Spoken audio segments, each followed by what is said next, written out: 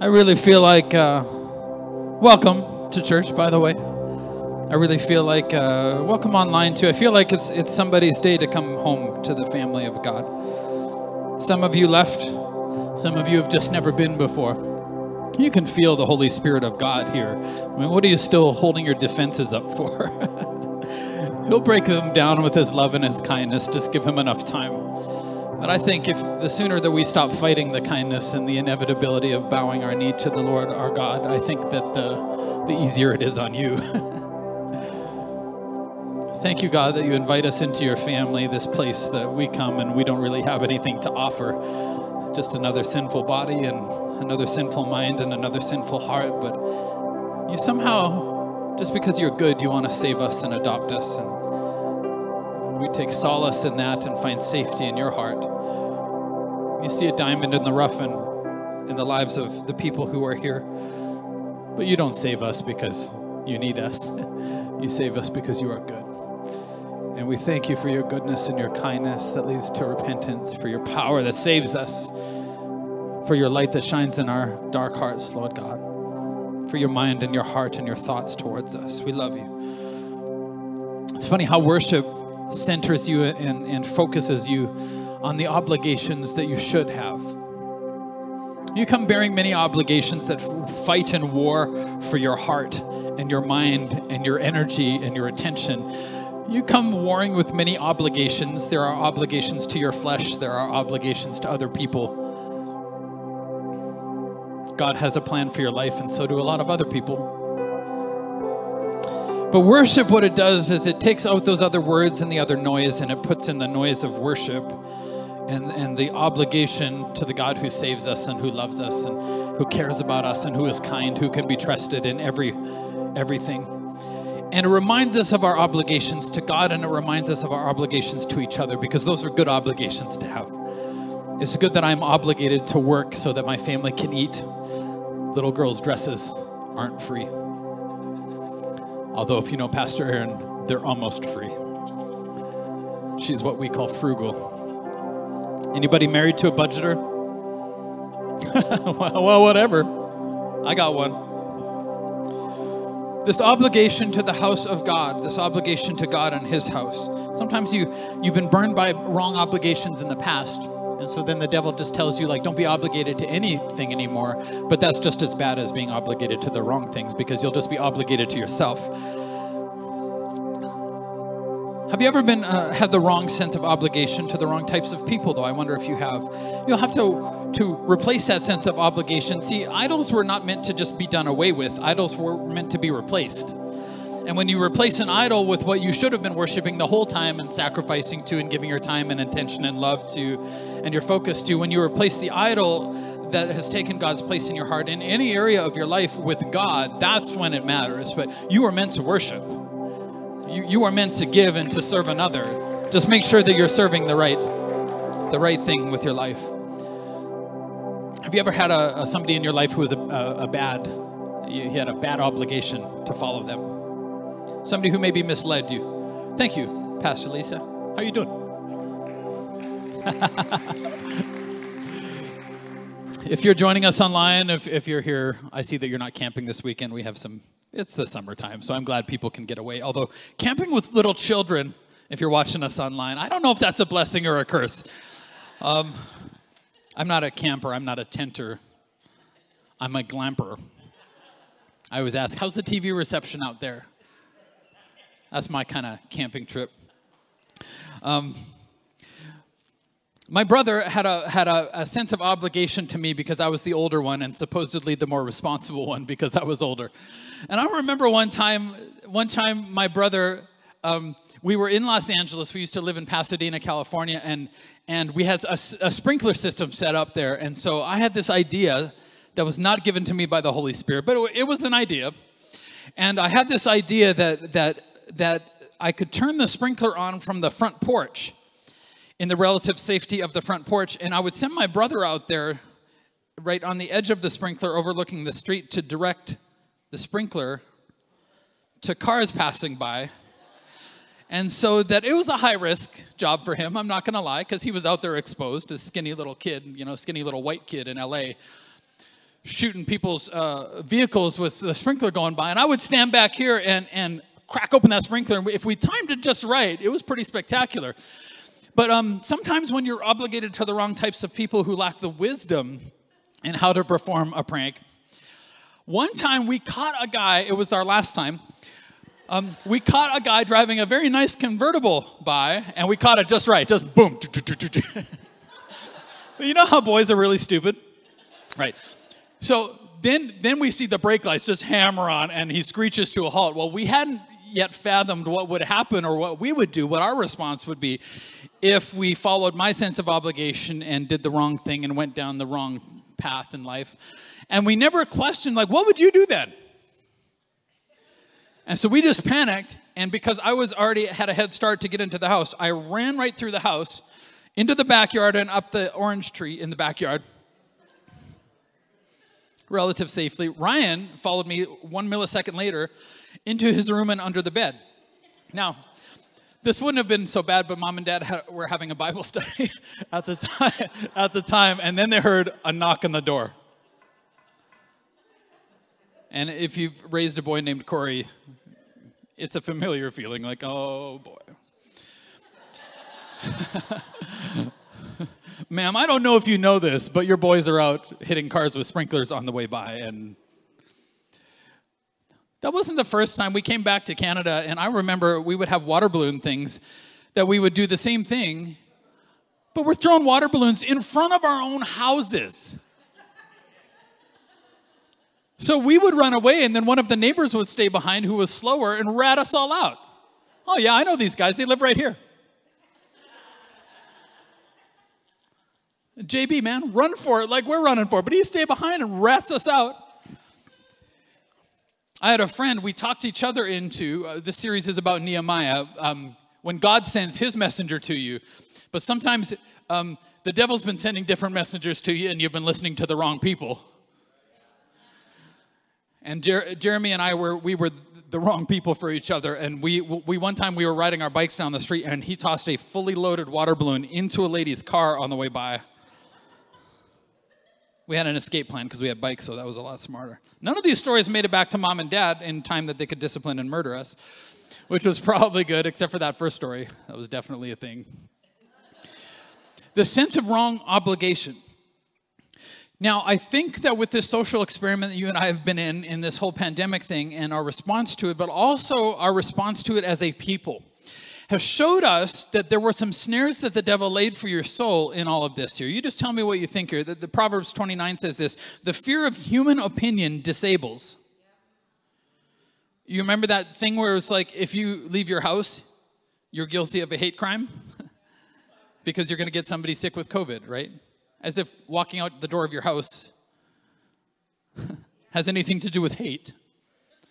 You know what I mean? Like, but it was this like public pressure and this peer pressure, and I'm not saying this or that. I'm not making any statements about anything. I'm just saying, though, that the fear of human opinion disables. I remember walking with my wife and daughters just because we had more than the average family has for kids. People are looking at us out of their windows and like hating on us, and I'm like, we all live in the same home. We use the same thing, like the fear of human opinion. Has there ever been a person who sat inside of your mind that you've tried to answer to forever? It can be somebody's parent who's no longer with us anymore. It can be a past relationship in your life where they sit in your mind and they judge you and you feel like you have to answer to them. This is the fear of human opinion. It disables. We know that. 2 Corinthians, Paul says to the Corinthian church, it is true that we live in this world. Remember, you're supposed to be in this world, but not of it.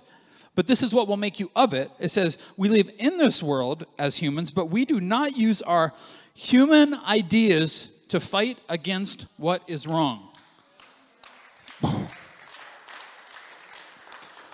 We see many wrongs in the world, the racial injustice and inequality right now, but be careful that you don't use your human opinions and ideas to right the wrongs of the world, because what it will do is it will remove a false idol and put up another one in its place. And so, yeah. It says, the Bible says, beware that you do not use your human ideas to fight against what is wrong. So what do we do then? And how do we fight the injustice of the world? How do you fight the injustice in your home? How do you fight your temptations and your fears? How do you fight these things? It says that the fear of human opinion brings a snare with it. That's what another translation says. Now, you come into church with a blueprint, and you're following the blueprint and getting the results that you're getting from the blueprint that you come in with. And I love worship, because worship, God is just like, that's a cute blueprint, but yikes. Did your 4-year-old child ever draw you and you're like, oh, that's a beautiful dinosaur, and they're like, it's a rock? That's what your human plan for your life is kind of like. It's a nice dinosaur rock.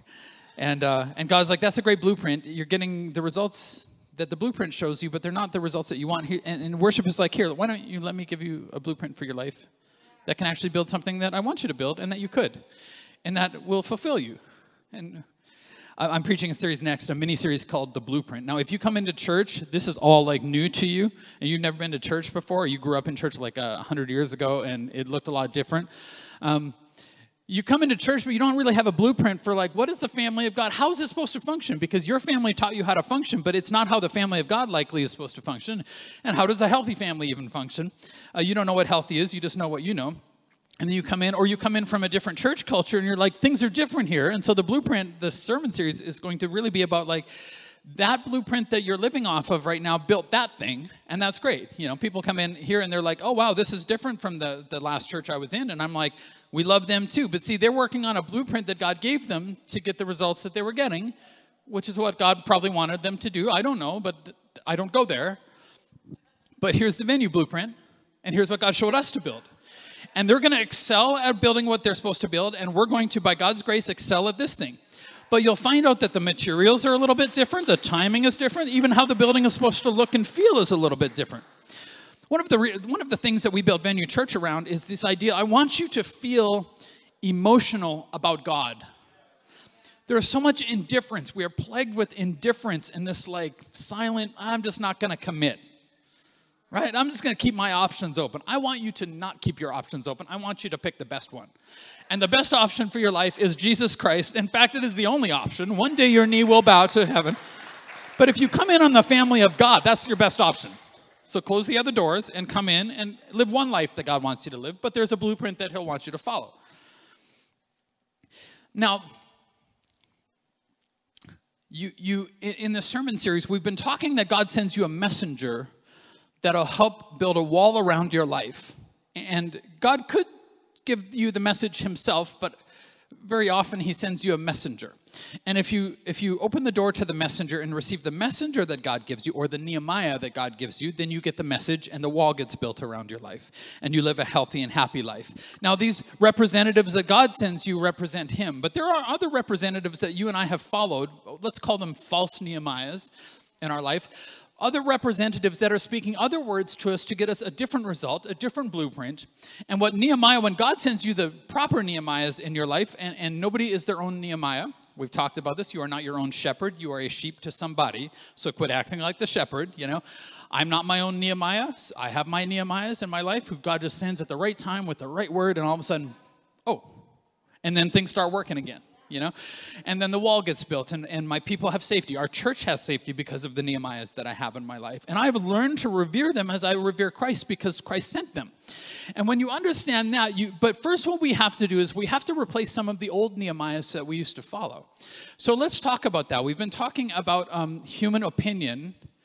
Human opinion brings a snare. Well, yeah, you're like, okay, that makes sense. I followed people with opinions that were a snare to my life that disabled me. What about your own opinion? Because for many of us, we're our own Nehemiah. Our own mind is our own Nehemiah. And we have not yet learned to, here's what I say to people. Anybody here with a strong mind? Yeah, come on, just raise your hand. It's fine. We already know you're proud. All the heart people are like, oh, they're so proud. I'm going to get to you heart people in just a minute. Just give me a minute. Because y'all think that I don't know, but I do. I live with a heart person. I love you. Mind people. You trust your own mind. Your own mind can be your Nehemiah. You got to be careful when your own mind is filtering things, because just answer this, mind people, strong mind people. I'm a very logical person. Yeah, when you want something, you're very logical in how you get it, right? Did you know that your mind was there every sin that you ever committed and every really stupid thing, every water balloon that you threw, your brain was there. In full agreement. It talked you into it. And you and I, we don't even distrust our own minds yet. We still think that the next time around it's going to be right, when the last 100 times weren't. The older you get, man, the more patterns. You just follow the same pattern in your marriage fight. It's going to be the same as it was last 100 times. But your mind keeps telling you and keeps trying to be your own Nehemiah, keeps trying to be the messenger from God when God's like, I sent you this other messenger that you don't control. It's good that you don't control. Now, heart people. See, mind people, God says, my thoughts are not your thoughts, little buddy. Your brain showed you how to draw the dinosaur rock. But God's like, but I made the dinosaurs and the rocks. Right, so, okay, my thoughts are not your thoughts. But then Jeremiah the prophet says to the heart people, the heart is deceitful above all things. Well, not the mind. Well, deceitful above your own heart. Did you know that your emotions led you into every sin that you ever committed? It felt right to you. Now, we live in a society where human heart and human mind, human thoughts and human emotions are now deciding what's moral. Be very careful that you do not go to the government to find out what's moral, because this government thinks that this is immoral, and this last government thought that, and then the next government. Is morality a thing that shifts and changes and moves? No, but human thought and opinion are. In fact, if your own morality is based on your own filter, you will be deciding moment by moment, depending on what you want, depending on what kind of place you're in, you'll be deciding your own morality, what's right and wrong for you, moment by moment by moment by moment. No wonder we're confused. No wonder that. And then it'll make promises to you, false Nehemiahs, your own brain, your own heart can make false promises to you that can't come true because it's the wrong blueprint. It will not build that kind of a building that God wants you to live in. And so you and I have to be very careful that we don't rise up as our own coffee filters. Because your coffee filter, I mean, there's cyanide in some of all y'all's coffee filter. No wonder the coffee doesn't taste good. It's this self-poisoning, like, cycle into death. Because you were in survival mode since you were a kid, but you never learned how to be healthy because you wouldn't listen to the messengers God sent you. But God sent you messengers in his house because he's like, let me clean that filter out. But here's the thing, you don't clean out your own filter. If you do, what will happen to you, happened to Adam and Eve, and has been happening to us ever since. You'll be deciding your own morality, your own thoughts, your own heart will be deciding. Now, then you come into the house of God, and this might be your first time in the house of God. You come into the house of God, and you bump into this other thing over here, where you're like, here are my thoughts, and here's everybody's thoughts, and everything is shifting and changing, and we're kind of getting what we want sometimes, and then we're trying to control it. And then we bump into God, who is like, he has his thoughts. And we come in thinking that, well, I come in with my emotions and my opinions. But see, God doesn't have opinions. Catch this. God has principles. And they never, ever shift. They never change. They never mature because they're already mature. In fact, God himself, good is defined by who he is. Truth is defined by who, Jesus said, I am the way, the truth, and the life. It is found here. And if you build your life on the rock, who is Christ, he does not have opinions that shift and change. Right is right, wrong is wrong. It always has been, it always will be. Build your life on these things. This is how you get healthy. It'll always be how you get healthy. It will always bring happiness. Why? Because God, I'm not saying everything in your life is going to be happy, because there's this place where Jesus is like, hey, pick up your cross and follow me. It's going to be hard, but one day you'll get heaven if you live according to the rock that is Christ. And so we run into, okay, the dangerous traps are my emotions and my heart. I have to deeply distrust myself because my heart is deceitful above all things. My mind was there every sin that I ever committed. But also what starts happening is that you and I start listening to the wrong types of people. See, there's the fleshly obligation that your flesh really wants you to feel obligated to. And all the devil has to do is burn you a few times in life before you'll try to not be obligated to anything. But that doesn't solve it. You have to be obligated to God and to the messengers that he sends you. There's good obligation. The only way that you replace the bad one is to replace it with a good one. But there's this other obligation, the sense of obligation that maybe you grew up in a home where there was control and manipulation. Where, you remember we talked about this a few weeks ago, where love was conditional. right? Or where acceptance was unconditional, which is just as dangerous. And you grew up in this sort of a thing, and you come in with this obligation, and then every time that you hear a preacher preach about something, you sit there, and for your own safety, you filter it. And you do what I used to do when I was a kid, and I would just be like listening to my dad was my preacher, and I got to listen to my dad. I didn't have to, I got to. Pastors' kids, y'all need to go to church more. Pastors' kids are always at church. We have our own chairs. And so I remember listening to my pastor preach, and I remember thinking to myself, we'll see. Anybody? Fighting your own mind and your own heart, like, yeah, well, we'll see. I'll check that out. Yeah, but he was preaching right out of the Word of God. What is there to check out? God is like, if you would just say yes and listen and obey, I could get you the fruit and we could see the house. And then maybe your heart and mind will follow. But what we say is, well, if I feel safe and my mind agrees and if my heart feels safe, then I will. And God's like, I can't really work with that. Because by the time I convince your fleshly heart and your mind and the false Nehemiahs that you feel, right? This sense of obligation, have you ever felt a sense of obligation to a person who led you astray? Mind people, you can be talked into stuff by people with a sharper mind than you. And they can be even more wrong than you are, and you can still be talked into it because they're clever like that. Heart people, you're talked into anything from whoever's right in front of you, especially if they start crying. Man, I love you, heart people, but you're just emotionally connected. My wife's a heart person. And then she'll come back and she'll tell me, like, and this is what they said. And I'm like, I don't think that that's true, because I talked to the other side of the story, and the two stories are almost like they're happening in a different home. Marriage counseling, everybody? Oh, it's okay. It's okay. I don't feel like they're talking about the same thing at all.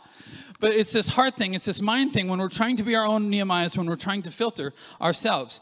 Now, religion gets really scary with this. I'm just going to touch on this. I kind of hit it harder in the first time around this morning. But religion gets really, really scary is because after a month or a year or 10 years, every one of us crosses this line in a bad way. But at first you come into religion and you're like, oh, this is how I'm saved? Oh, okay, I repent. Okay, yes, no, I'm definitely a sinner. Like, no question there. My sins are, yes, they're definitely leading me to eternal separation from you, God. Like, yeah, obviously. And then we're like, okay, so I need to confess with my mouth the Lord Jesus. Okay, Jesus needs to be Lord. His death his death paid for my sin, and his resurrection, I can be raised in that. That's all that I want. Yes, yes. But then give it a month or give it a year, and what soon starts happening is that God's thoughts, they start getting a little bit separated here, and then it's not like I'm coming in and I'm like, yes, God, tell me what you think and what you feel. I'm going to adopt those as my life pattern, right? And then eventually what happens is it's not just God's thoughts, it's my thoughts on God's thoughts.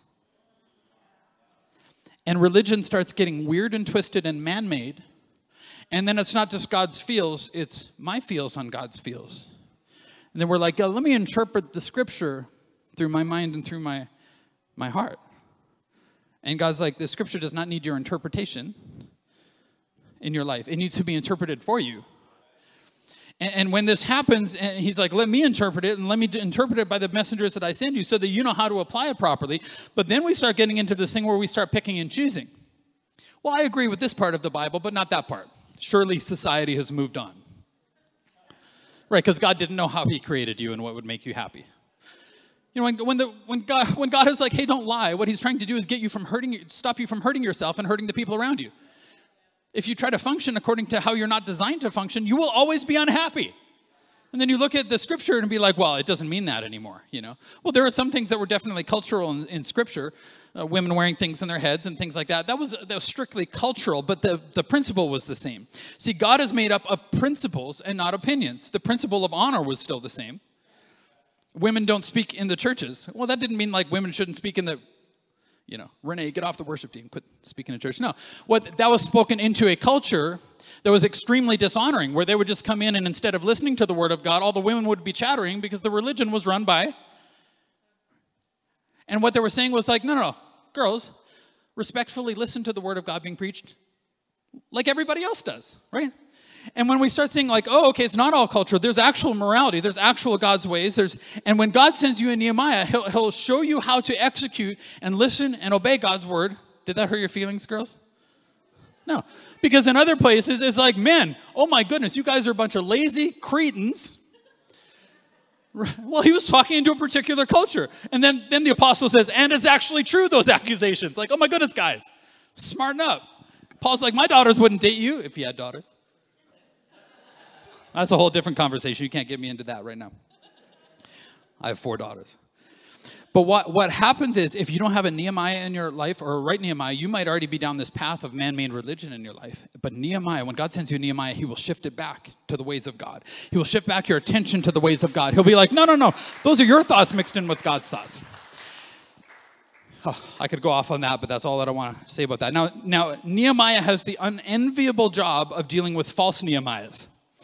And the only way to deal with false Nehemiahs in your life, or that sense of expectation that some of you wake up with every single morning because you had a controlling parent or sibling, and you have to be very careful here because when the real Nehemiah shows up, it'll feel the same to you because they want you to do something. But see, the real Nehemiah wants you to do something to honor God and because it benefits you. And a false Nehemiah wants you to do something because it honors them and benefits them. But a true Nehemiah will be like, no, do this for you. See, my dad was like my Nehemiah in my home, and he's just like, son, do this, man. Give to the house of God. God will always give it back to you. I can sacrifice to somebody like that, in the way that he would prescribe because he was God's messenger to me that always benefited me. And I'm like, oh, that's easy. I can sacrifice. But if you've had a false expectation to a false Nehemiah, you're going to have to climb this little mountain called I don't like being controlled, therefore I'm going to control it myself. And God's like, no, actually, you don't even like that kind of control. You're not good with it. Just give it up and let me interpret it for you so that you can live the life that a free child of God does in the house of God. And that's the life that you want to live. Now, watch what Nehemiah has to deal with. Sanballat. Do you remember Sanballat? He's the villain. Everybody go, boo. Right. He's the bad guy. Now, Sanballat is that crazy person in your life who wants to control you, Nehemiah in another place says, you don't have any inheritance here. Why are the people of Israel listening to you? But we do that sometimes because they have a nicer boat than we have or a nicer car. And you're like, I want that. And then you start kind of subtly being controlled by the expectations of people that isn't really pleasing to God. And it says, he flew into a rage when he saw that you were actually doing the right thing in your life. Now, some of y'all, your friends, you'll notice that when you come to Christ or you start moving forward in your faith, some of your old friends whom you trusted in, they'll be like, they don't like that, even though your life is getting healthier and happier. They won't really like that. Why? Because it's a confrontation to their unhealthy state. And they want you to keep seeking happiness where they are seeking it, but they're not finding it. It says he flew into a rage and mocked the Jews in front of his friends and the Samaritan army officers. Now, they'll do this in public because public opinion is very powerful. It says, what does this bunch of poor, feeble Jews think that they're doing? And in fact, they'll actually make fun of you for not joining with them, and it'll start becoming a thing that degrades your soul. But when Nehemiah comes, they'll ask you to do something that's hard but clean. And when you do it, you'll just be, it's like doing push-ups. You'll feel good after. You'll just be like, right, good. I got to stop doing this, and I got to start doing this. Good. I feel good about that, yeah. Then he says, do they think they can build a wall in a single day by just offering a few sacrifices? Let's start making fun of people who are actually attempting to better themselves. It says, do they actually think they can make something of stones from a rubbish heap and charred ones at that? They'll remind you of yeah, but you're going to mess this up just like you messed the last thing up. But God's like, you don't have to anymore. If you're tired of the pain and the suffering of sin, well, why don't we just stop doing that? And why don't we have somebody who show you a different way? But why don't you have somebody in your small group show you a different way to live? Yeah, well. And then Tobiah the Ammonite, everybody's got a Tobiah in their lives. Not a great guy. He was always, remember the story that I told about my best friend Toby and the fight that we got in? Yeah, Tobias. I'm just kidding. We were still friends after we got in a fight because guys are great. He was standing beside me, he remarked that stone wall would collapse if even a fox walked on top of it. Now, you can tell when somebody has a critical spirit. Now, somebody here you've been answering to somebody with a critical spirit for too long. Now, somebody with a critical spirit is not the same thing as somebody who thinks critically. But people with a critical spirit always say that they think critically. Thinking critically is what Nehemiahs do. They're like, well, that thing doesn't work in your life. Well, why don't you walk me through a marriage argument? Why don't you walk me through your parenting technique when your 4-year-old throws a fit in the middle of the grocery store? Nehemiah can be like, Well, yeah, but it's not working, right? So you know what? I think that you should try this thing. And you try it. And like, you take it back and you tweak it, and the Spirit of God somehow comes, and all of a sudden your child starts getting better. Isn't that the point? The marriage starts getting better. Isn't that the point? And so what happens is when you have the critical, because the Holy Spirit of God thinks critically too. The Holy Spirit of God is looking at your relationship and like, I can fix that. And then he'll send a messenger to help you fix it. But as soon as a person starts getting a critical spirit, because a critical spirit comes from the enemy, that critical spirit starts like just degrading. And I know that as soon as somebody, I can tell when I talk to people most of the time that when they themselves stop building and they start tearing down what you're building, that's not the kind of person that you want to be answering to in your heart or your mind. You don't want to be thinking about that person forever and like, I wonder if they're impressed with my life. Yeah, well, they're not building anything that matters. Who cares what they think? Nehemiah is there to build. No, let's fix the problem so that we can build, so that we can build a wall around your family. Now we're going to talk in Nehemiah 6 as it moves into what Sanballat and these guys decide to do next. The next thing that we see here is a spirit of gossip trying to get in to make you subject to the wrong types of Nehemiah, because it starts becoming a peer pressure thing. Now you got to be careful with gossip. Gossip is simply having conversations about what you're not allowed to have conversations about. You're like, yeah, well, I have a valid opinion. We already covered that, I think. Yeah, but you might not have the right to boss around your sister's kids. That's called gossip. Yeah, say amen. All right, good. I think that's good. Gossip is like getting into a free concert with no cover charge, but then you found out that it was country and western.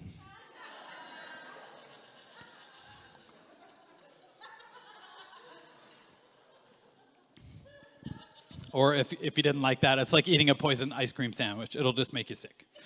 It tastes great, but it makes you sick. You get in and you're like, country, oh no. There's so much more I could say about that. Nehemiah chapter 6, because this is what's going to have to happen. Nehemiah, the messenger God sends you, will confront the false Nehemiahs that you've been following. Now, you've been trying to confront these for years, but you won't be able to because God didn't give you the gift to do that. But Nehemiah actually has the gift to confront those false things in your life. They'll be like, why are you listening to that person? Have you not seen their teenagers? Why would you do what they did? They have a result that you don't want. Come on, ladies. Why would you hang out with that group of women? None of them are happy in their marriages. Why don't you listen to this other gal who says very alarming things like, you have a terrible attitude today. Is that how you are at home? Woo. Nehemiah. Somebody gave you a Nehemiah in your small group. Sanballat, Tobiah, Geshem the Arab, and the rest of our enemies found out that I had finished rebuilding the wall and that no gaps remained. I love that. No gaps remained. We got no weak spots anymore. Why? Because they're in a family and we built the wall in front of our house. And it protects you too.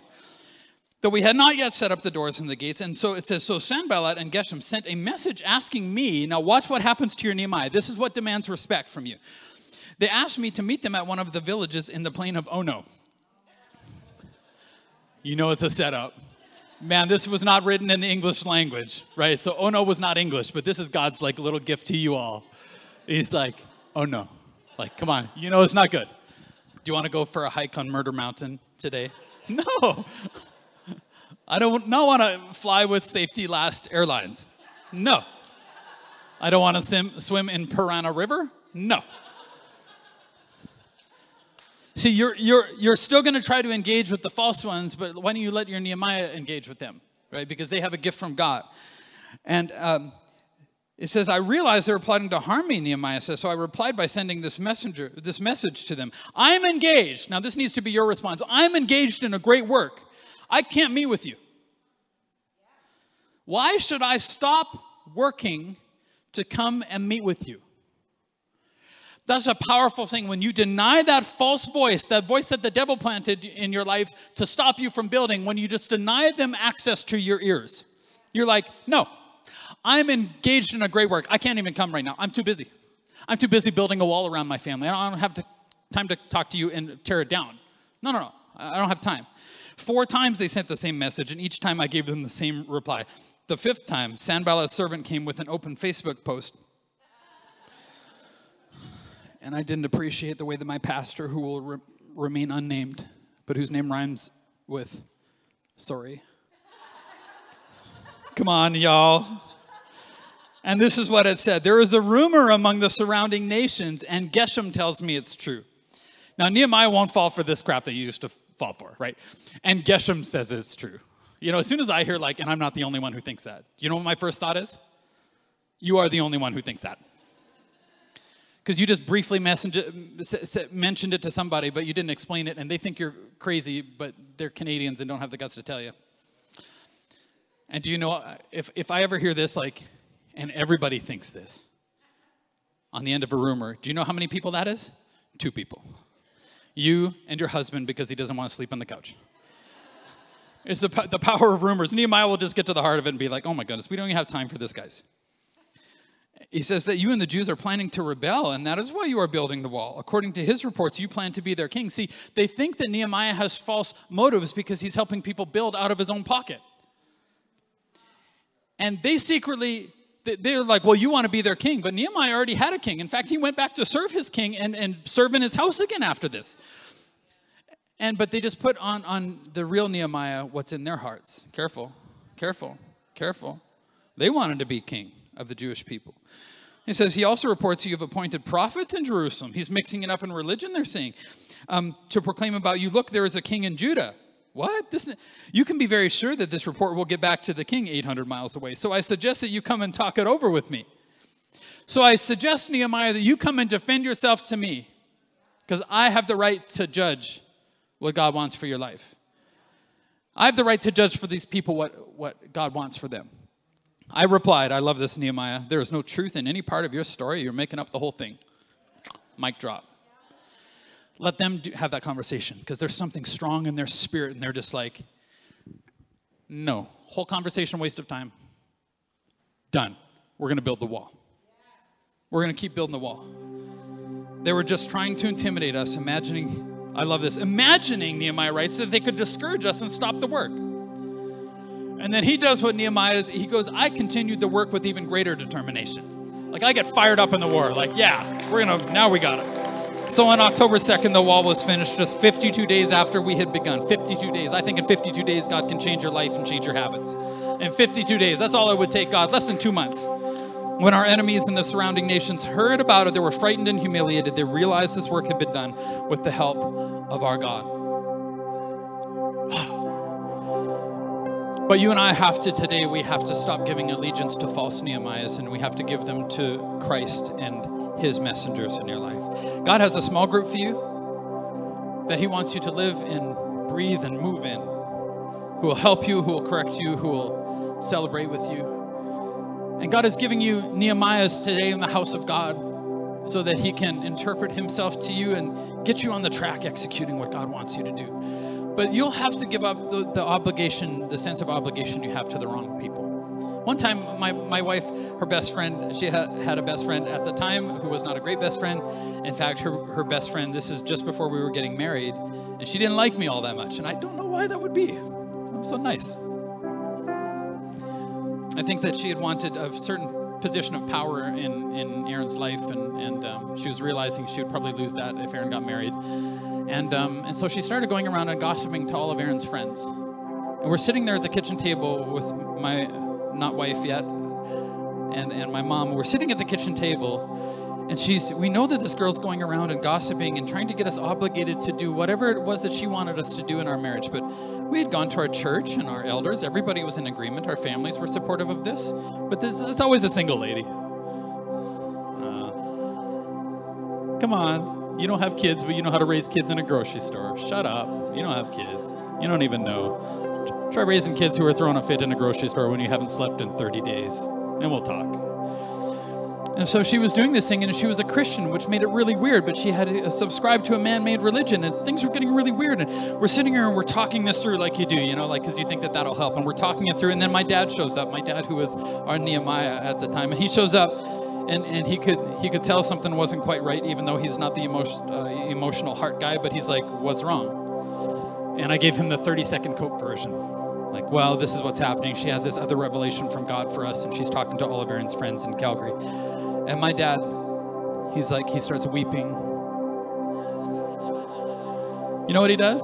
This is what he does. We're here. My dad just goes, he snorts and says 3 words that changed the course of our marriage forever. That's about right. Turns around and walks away.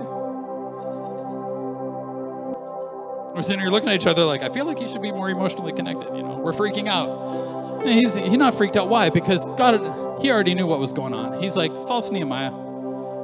That's about right. And I feel like even for my dad, that he felt like those would be 3 words that he wasted, because Dad didn't talk a lot. He could have just snorted and walked away, and we would have gotten the same message. We were looking at each other, and my mom's giving me a look that's like, he not coming back. You know what it did? It settled us down in our souls. Because there was a storm raging around us, but all of a sudden we saw Jesus in the storm, and we stopped looking at the waves, because the false Nehemiahs always want to make you look at the waves so that they create dependence on you. But the real Nehemiahs want you to look at Jesus, because the waves don't even matter. And the struggle that you're facing in your life right now, the struggle is not the problem. The problem is that your eyes are not on Jesus. And when God sends you Nehemiahs will remind us of our obligations to worship, of our obligations to come, of our obligations to repent, of our obligations to quit trading and treating our minds and our hearts as if they're God. They are not. But God's mind and his heart are sure.